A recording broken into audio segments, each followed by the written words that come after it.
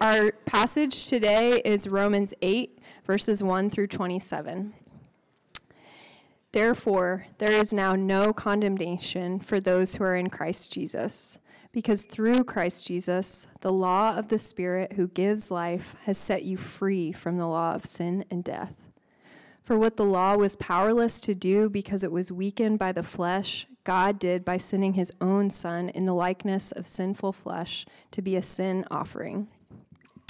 And so he condemned sin in the flesh in order that the righteous requirement of the law might be fully met in us, who do not live according to the flesh, but according to the Spirit. Those who live according to the flesh have their minds set on what the flesh desires, but those who live in accordance with the Spirit have their minds set on what the Spirit desires. The mind governed by the flesh is death, but the mind governed by the Spirit is life and peace. The mind governed by the flesh is hostile to God. It does not submit to God's law, nor can it do so. Those who are in the realm of the flesh cannot please God. You, however, are not in the realm of the flesh, but are in the realm of the Spirit, if indeed the Spirit of God lives in you. And if anyone does not have the Spirit of Christ, they do not belong to Christ.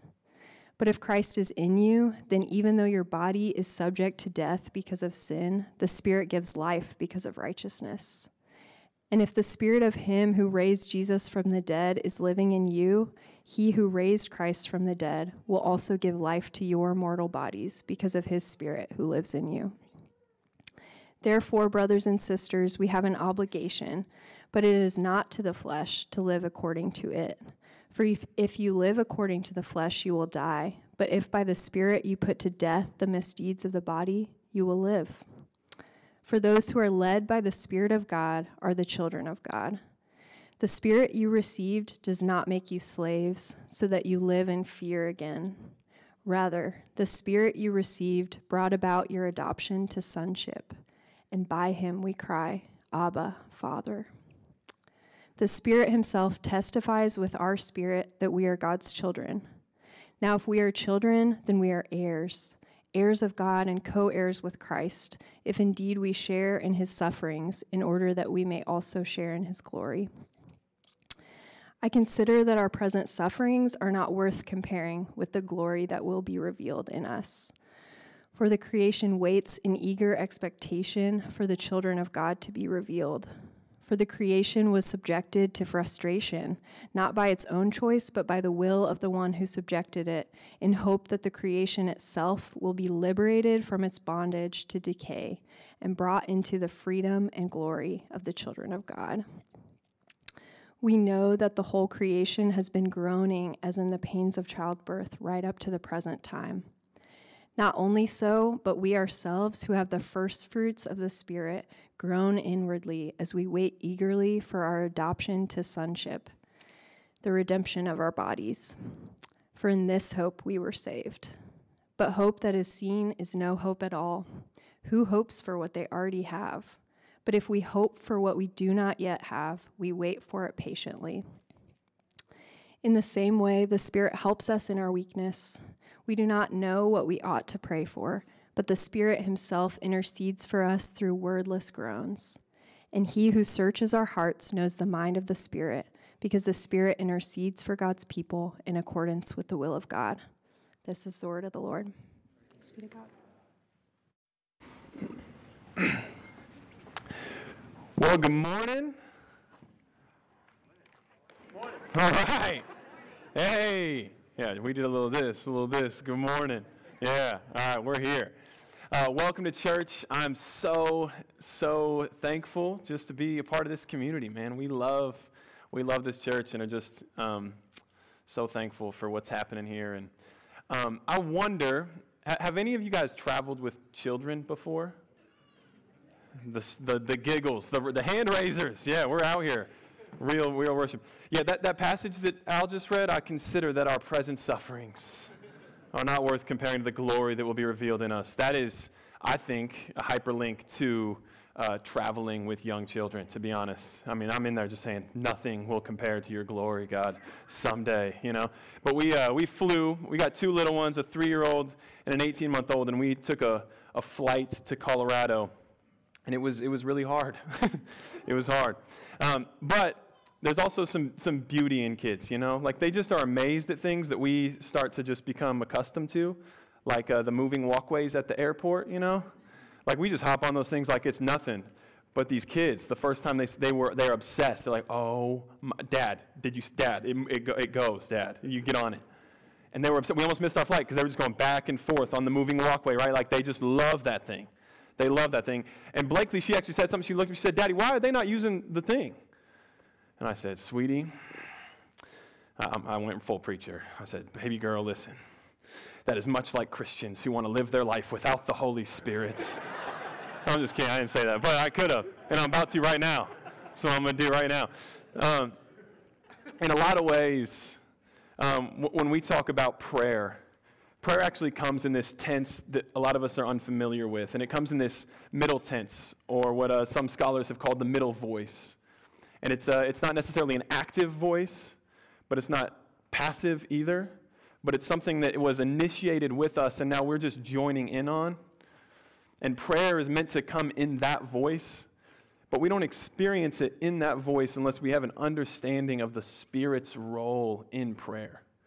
And that much like that moving walkway at the airport, prayer is meant to be empowered by the Holy Spirit. Prayer feels so hard for us most of the time because we see that moving walkway, but we're like, I'm going to do this thing by myself. I'm just going to walk. You know those people at the airport. You're like, why, bro? This is the one time in life that you've got some assistance to move you where you're going. Hop on that thing. But prayer is meant to be that way. It's meant to be empowered by the Holy Spirit. And so this morning, what I want to do is I want to look at this passage, and I know some of you just started salivating when you saw Romans 8. You're like, finally, we're getting into the Word, you know? You love Romans 8. And I'm just going to lower your expectations a little bit, okay? Because we're going to throw on a different set of glasses, and we're going to look at this passage through a little bit different lens this morning. And we're going to look at it through the lens of prayer. And in a lot of ways, what I actually believe is core to this passage is how does the Spirit enable and empower us as we connect and commune with God in prayer. And so I'm going to look at three different kind of movements that we see in the passage. Attention, giving our attention to the Spirit, experiencing the Father through the Spirit, and then how the Spirit helps us in our weaknesses. So let's pray and then we'll get into it. Well, Holy Spirit, we welcome you this morning. We need your presence this morning. We have no help without ourselves, by ourselves. So even these words that are so beautiful, our minds can't comprehend them, Holy Spirit, unless you bring clarity to them. So would you aid us this morning as we walk with you? Would you illuminate the glory and the beauty of who Jesus is to us? Amen. And well, I don't know if you know this, but we currently live in what some social psychologists call an attention economy, okay? Some of you don't know that, but you know that, right? I don't know, most kids these days, like it's shifted. Let me tell you what kids dream to be when they grow up. They used to be, I want to be a firefighter, or I want to be an astronaut. And now you're like asking some 12-year-old, what do you want to be when you grow up? They're like, I want to be an influencer.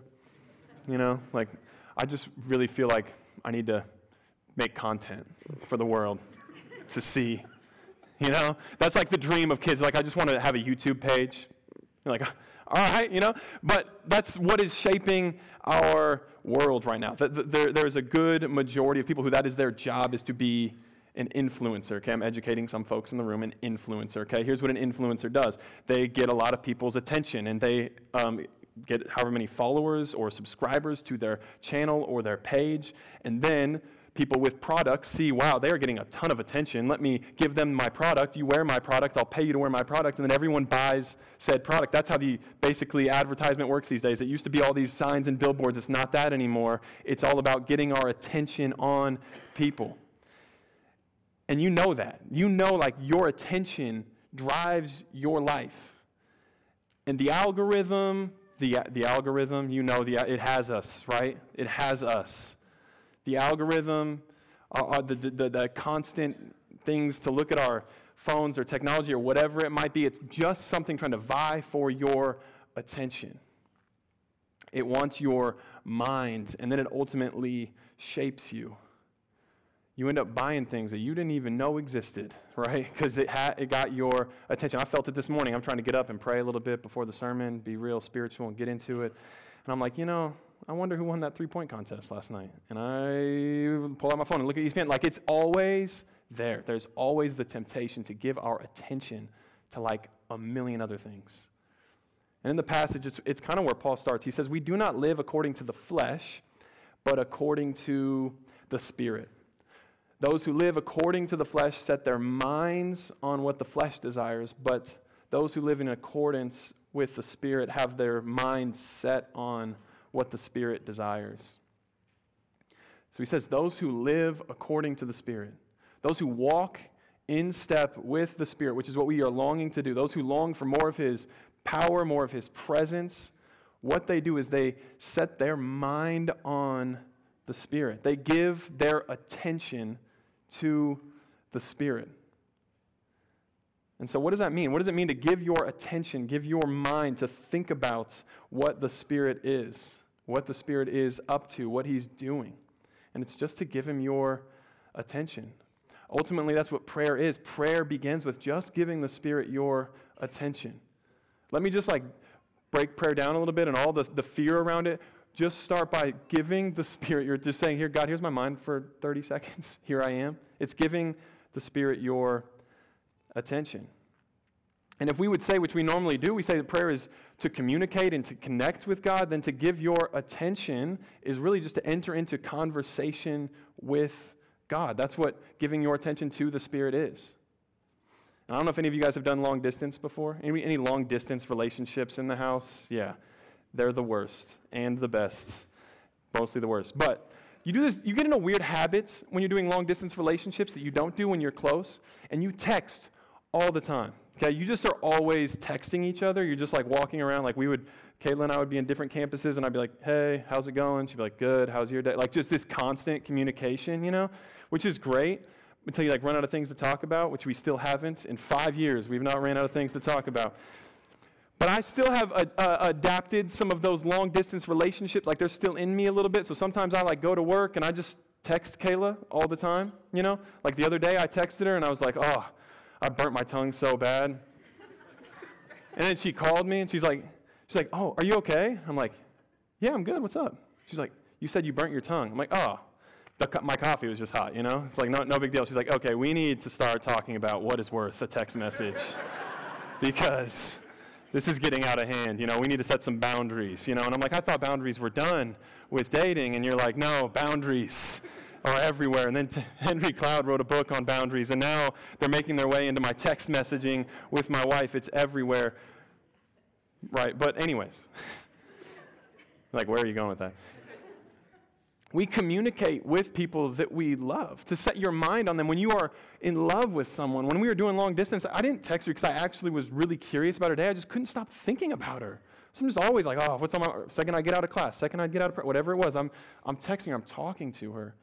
My mind and my attention is always going towards her. And in some ways, this makes the big supernatural things that we talk about really, really simple, and it makes every moment a holy moment. That you have direct access into the presence of God. That's what he says, right? He says the Spirit who lives in you.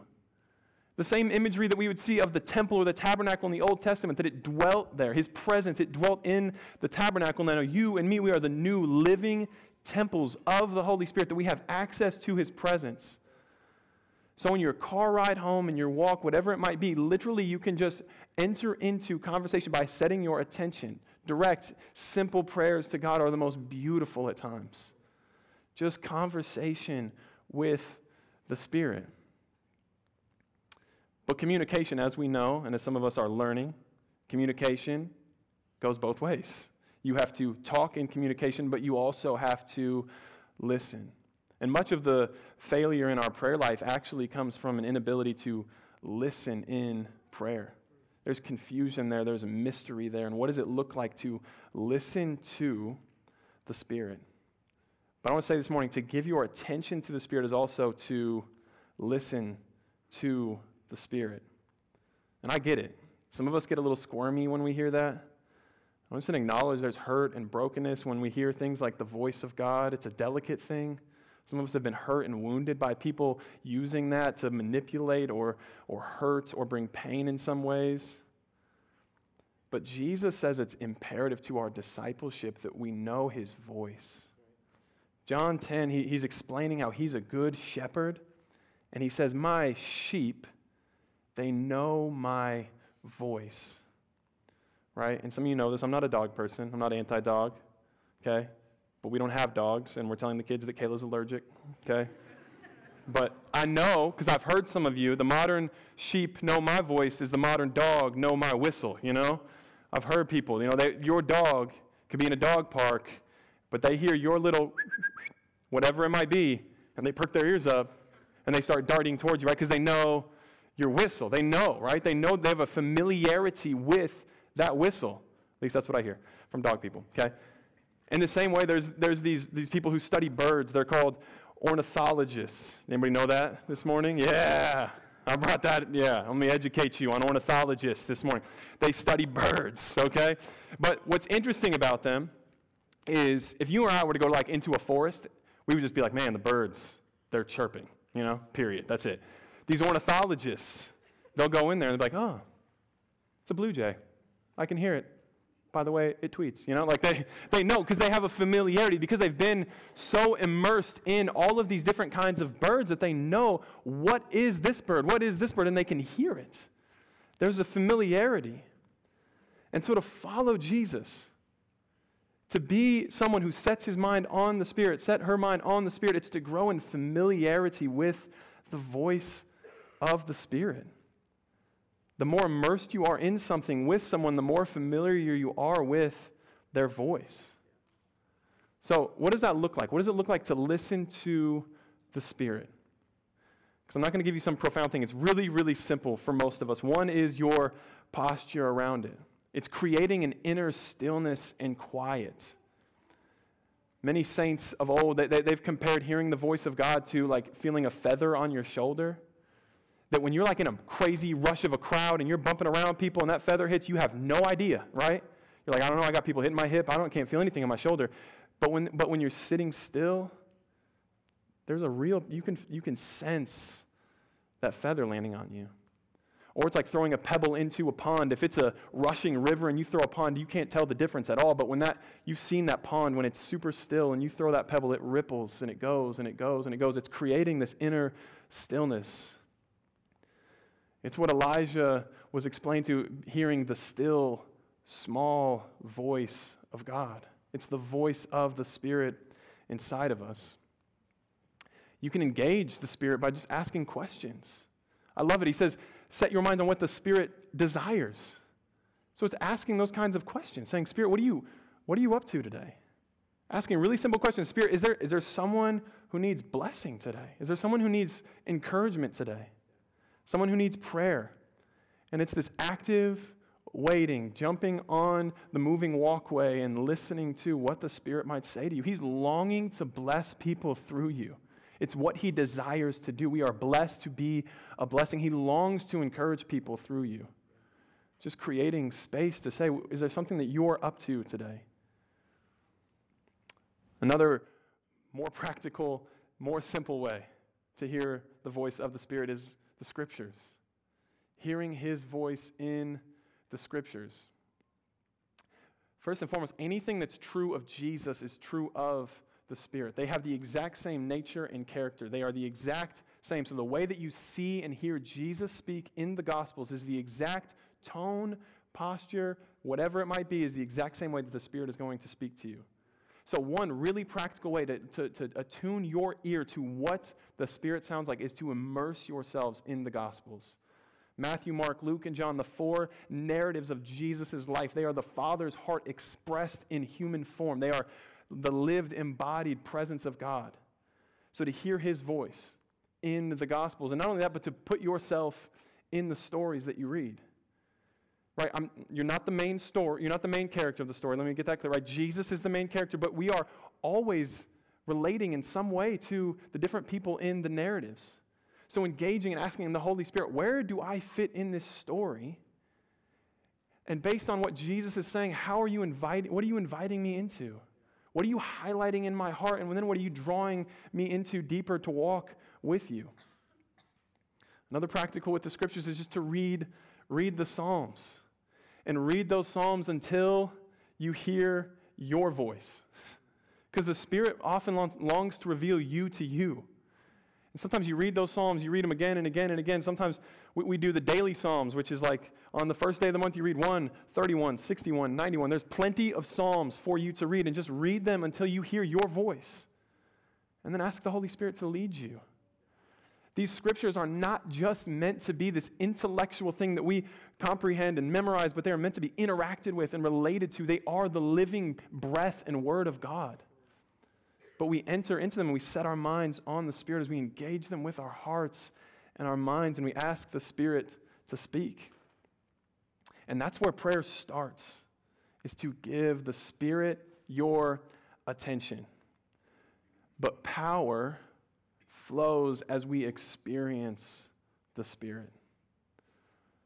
Right? Paul continues, he said, and if the Spirit of him who raised Jesus from the dead is living in you, he who raised Christ from the dead will also give life to your mortal bodies because of his Spirit who lives in you. For those who are led by the Spirit of God are children of God. Right, there it is again, to be led by the Spirit. That's what it means to follow Jesus, is to be led by the Spirit, to follow him, to be aware of his activity in your life. And he keeps going and he says, the Spirit you received does not make you slaves so that you live in fear again. Rather, the Spirit you received brought about your adoption to sonship. And by him we cry, Abba, Father. And I love this, right? Because he's acknowledging, I love that the scriptures are honest, he's acknowledging our tendency and propensity to drift into fear. But he is saying you were not built to live on fear. You were not given the Spirit of God that you might fall back into fear. But you were given a Spirit that wells up within you and cries out to the Father in a childlike way that says, Daddy, Abba, Papa, God. That's what the Spirit is welling up within us. And he's contrasting these two things. He's not saying have more faith, ignore your fear. He's saying, no. If you want to not live a life of fear, what you need is to receive the Spirit. You need more of the Holy Spirit. Paul says the same thing in Timothy. He says, for you were not given a spirit of fear, but one of power and love and self-control. The Spirit wells up inside of us. He's the one who drives out the fear, that we experience the Father's love in such a way that fear cannot stay there. Fear, anxiety, stress, all of those things are driven out by the Spirit. It's our antidote to fear, to receive the Spirit. And it's like most clear when we look at the disciples, right? Like, I'm going to hate on my guy Peter all day. But poor Peter, poor guy. But we see it in Peter. Peter is this dude who's been following Jesus for like 3 years. He's always like 1 or 2 steps ahead of his body with his mouth. You know what I mean? Like, he's saying more than he can actually do. And he's like, I'm never going to deny you, Lord. And Jesus kind of prophesies that. He says, hey, you're going to deny me around a fire here soon. He's like, I'll never do that. And then he gets around a fire and some 12-year-old girl is like, hey, didn't I see you with the Jesus guy? He's like, no, not me. No, you saw somebody that looked a lot like me. We get mistaken all the time. Wasn't me, Little girl, go to your dad, little girl. Like he denies Jesus. He says, no, that wasn't me. And then we see something crazy happen in the life of Peter. Right? We see after Jesus has died on the cross, he's resurrected, and right before he's about to ascend into heaven, he looks at Peter and the other disciples and he says, I need you to wait here. Because as you wait here, you will receive power when the Holy Spirit comes on you. And you will be my witnesses in Jerusalem, in all Judea and Samaria, and to the ends of the earth. And I don't know if you can just imagine yourself being Peter in that moment. You're like, yo, all right, I'm just going to wait here. And he's waiting, and he's waiting, and he's waiting. And then Acts chapter 2, which Jeremy preached on a couple weeks ago, happens, and the Spirit of God comes. It fills the room. It says it comes like a mighty rushing wind. And all of a sudden, Peter is filled with this boldness and this courage. And he stands up, and the same dude who denied Jesus around the fire with a 3-year-old girl stands up before like 3,000 people at least, and he declares the gospel truth of Jesus. What happened? What happened to this dude? He was filled with the Spirit. He received the Holy Spirit. He received not a spirit of fear, but he received one of power and love. And then what's interesting is then at the end of his sermon, he says, repent, be baptized, be forgiven for all of your sins. And then he ends it with, and receive the Holy Spirit. Someone who has received the Spirit, and now he is saying, and you, the invitation to you is to receive the Spirit. The same transforming power that has changed me. Jesus has it on display, on invitation for you to come receive the Spirit. And in so many ways, when you look at the New Testament, receiving the Spirit is directly connected to what it means to follow Jesus and to be a Christian.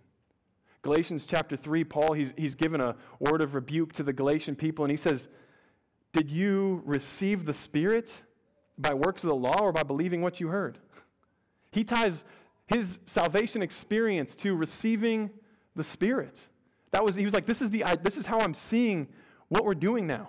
Did you receive the Spirit by this or by this? He didn't say, did you have your sins forgiven or this or whatever, which he could say 1,000 other things, but he tied it to this, receiving the Spirit.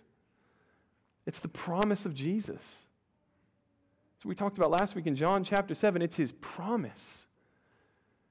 It's his invitation to come and drink of living water and then to become that living water in the world.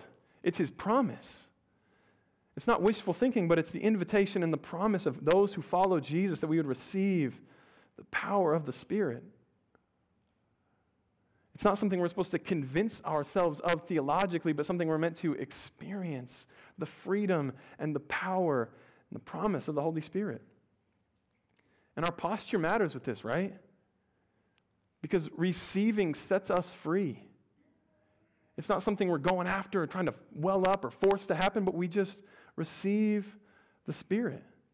We can't make the Spirit do anything, but we can position ourselves to receive, to ask, to seek, to knock, and in that middle voice, have this active waiting as we long for more of the Spirit in our lives.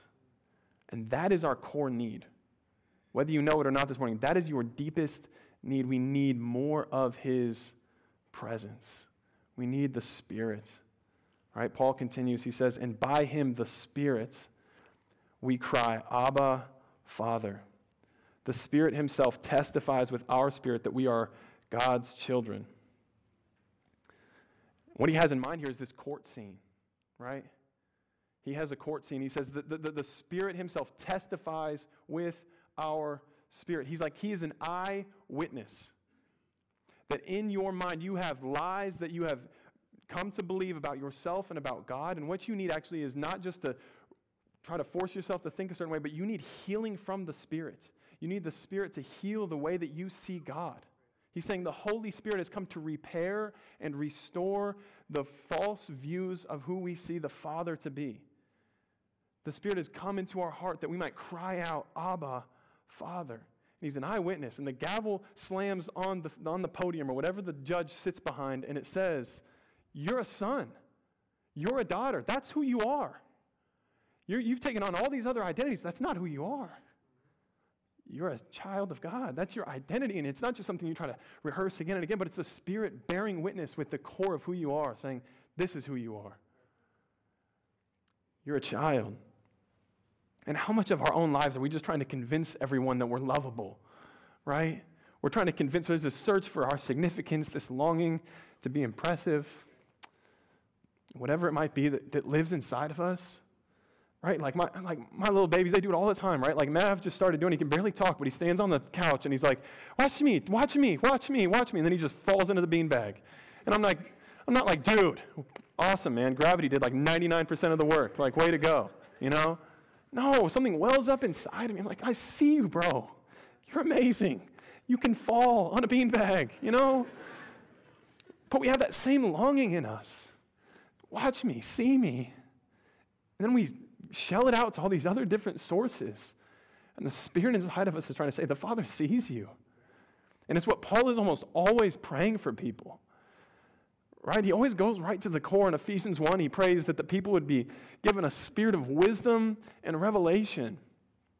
That the Spirit would reveal what's already true in their hearts. In Ephesians 3, right, he prays the same thing. He prays that the Spirit would give them strength in their inner being to believe who they are. It's what the Holy Spirit does. Martin Lloyd-Jones, an old dead dude, he has this, sorry, I don't know why I said that. Gotta give myself a breath here. But he has this old illustration where he talks about how we walk with the Spirit.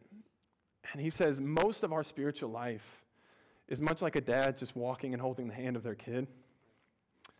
And he says there's moments, and this is what he's talking about, the spirit of wisdom and revelation, or in Ephesians 3 when the Spirit does this. He says there's moments when the dad bends over and he picks up his kid and he puts him in his arms and he hugs him and he gives him a kiss. And then he puts him back down. And he says that without those moments in our spiritual life, we drift into religion. Without those moments where we are gripped by the love of God, we just fall into doing the same thing again and again and again and again, and our hearts grow hard and harder. But he's saying the Spirit longs to lift you up and present you to the Father's arms and not just walk with you, which he does all the time, but he longs to immerse you in his presence, to immerse you in his love, something you might experience the Father's love. And it's what he longs to do. Luke chapter 11 is one of my favorite passages on prayer, and he ends this little section on prayer, Jesus, and he says this, how much more? He's talking about to these dads. He said, you who are evil, you know how to give good gifts to your children. If your kid asks for some chicken, you're not going to give him a steak. That's what he says in the Message version. And then they come up to him and he says, how much more will your Father in heaven give the Holy Spirit to those who ask? As if to say, he longs to give the Spirit to you. He longs to give you more of his presence. And it's what we really need. We need to encounter and experience the love of God. And it's not just experience for experience's sake, right? But it changes and transforms everything about us. It changes how you see the world. It changes how you see yourself, your family. It's what the world needs. We need renewed Christians. That's why we talk about renewal all the time here. We want to experience the renewing power of the Spirit that renews and restores our love for people and for God, and that he renews our sense of our own belovedness before him. It's what the world needs. But how we get there is almost always not what we think it is, right? Paul goes into this illustration that seems like a little bit off. You know, it's like this kind of weird section in the middle of Romans 8 that you guys skip over. Everyone just loves 1 through like 17, and then we skip to like God works all things together for the good of those who love his children, you know? But he gives this illustration about how the Spirit and creation, it longs for new creation, that something is broken in us. It says that the Spirit cries out within us with like this agony that says, this isn't right. And you know that feeling. Right? He gives that all of creation is groaning for it to be made whole again.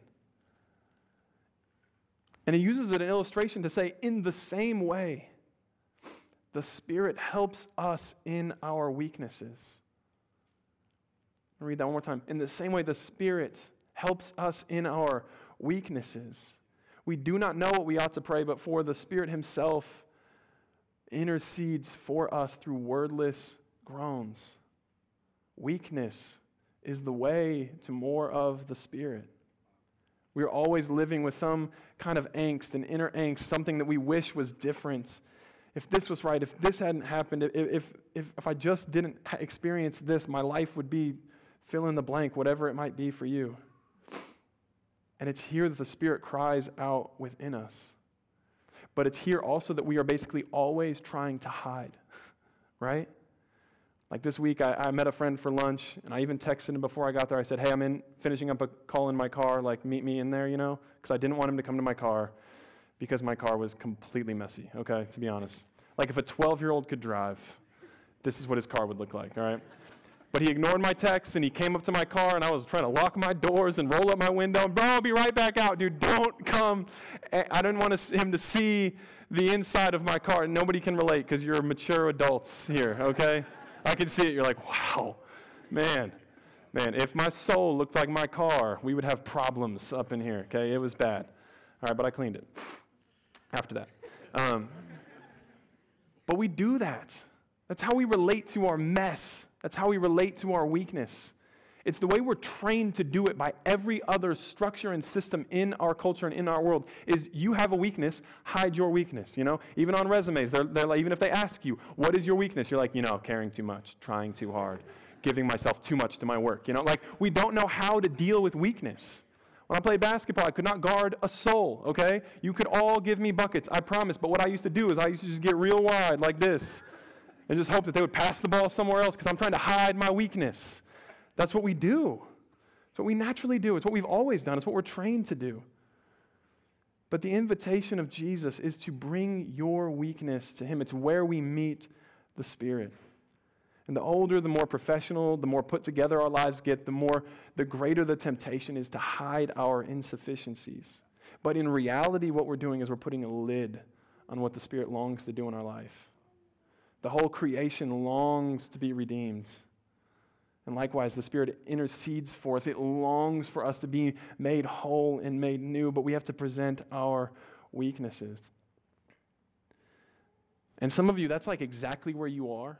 Like we're in this series on the Spirit and pursuing more, and you're like, dude, that could not feel further from my experience right now. I am just trying to make it, let alone long for more of what God wants to do. And I actually want to say that is actually exactly where he's going to meet you. It's almost always where he is, where he's more readily available. He is the one who helps us to hang on, and he's the one who moves us forward into action. And so often, it's breakdowns that lead to breakthroughs.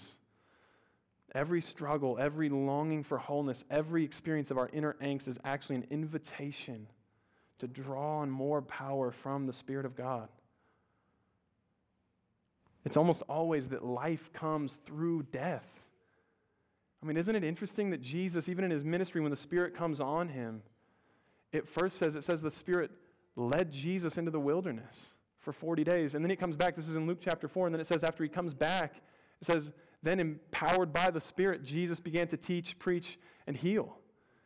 That the Spirit does both in us. He leads us to the end of ourselves that he might fill us up. That there's almost a preparation time in our own hearts that he has to empty us before he can fill us. But we need to embrace his work in us. He reveals sin in our life, not to just point at us and shame us. There's no condemnation for you. That's not his voice. But he points it out that he might invite us into deeper, a more fulfilled resurrection life on the other side of dying to things. And so I want to invite you this morning, invite you into a way of life of bringing your weakness to Jesus. Whatever pain, whatever sin patterns, suffering, whatever it might be, bring it to him and ask him to meet you right there. Do it alone. Do it in this secret, private prayer place with him and just give him your heart and ask the Spirit to fill you. And do it with people. I want to ask you this morning, have you ever had someone just lay hands on you and ask that God would bless you and fill you with his Spirit? It's almost like what they didn't stop doing in the book of Acts. They're just always praying for each other and just asking that the Spirit would fill them. I'm closing here. I'm landing the plane. I know I'm going a little long. Acts chapter 8, though, right? There's this story when the new believers come. It says this. It says when they arrived, they prayed for the new believers that they might receive the Holy Spirit because the Holy Spirit had not yet come on any of them. And then it said Peter and John, they placed hands on them and they received the Holy Spirit. And then some dude named Simon, who'd been working in sorcery and witchcraft and stuff, he kind of developed this kind of powerful ministry. He saw something and he said, I want that. How much can I pay for that, They're like, dude, no, you've got the totally wrong thing. But he saw something. He saw the Spirit move in a way that he was like, I've never seen that before. And so I just want to invite you, even this morning, we're going to have some people in the back just ready to pray. And you don't need to go with a request, but if you just want to receive prayer to say, God, would you fill me with your Spirit? If you're saying, I know the love of God in my head, but it's so far from my heart, just make your way to the back and just open up your hands. We're just going to have people just back there ready to just pray and say, God, would you fill them with your Spirit? Would you testify with their spirit that they are children of God? That's what the Holy Spirit longs to do. He heals and repairs and restores the face of God to who he actually is. So how we walk with the Spirit, give him our attention, experience the love of the Father through the Spirit, and then bring our weaknesses to him. Let's pray.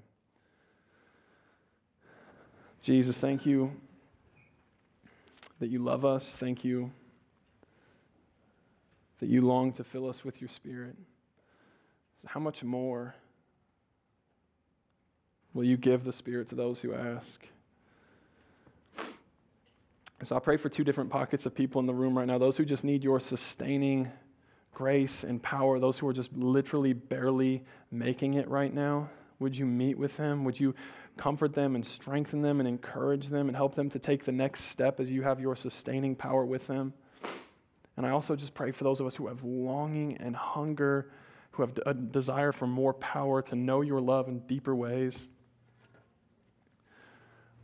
Would you speak to us? Would we grow in familiarity to what your voice sounds like, the tender, still small whisper of your Holy Spirit? Amen.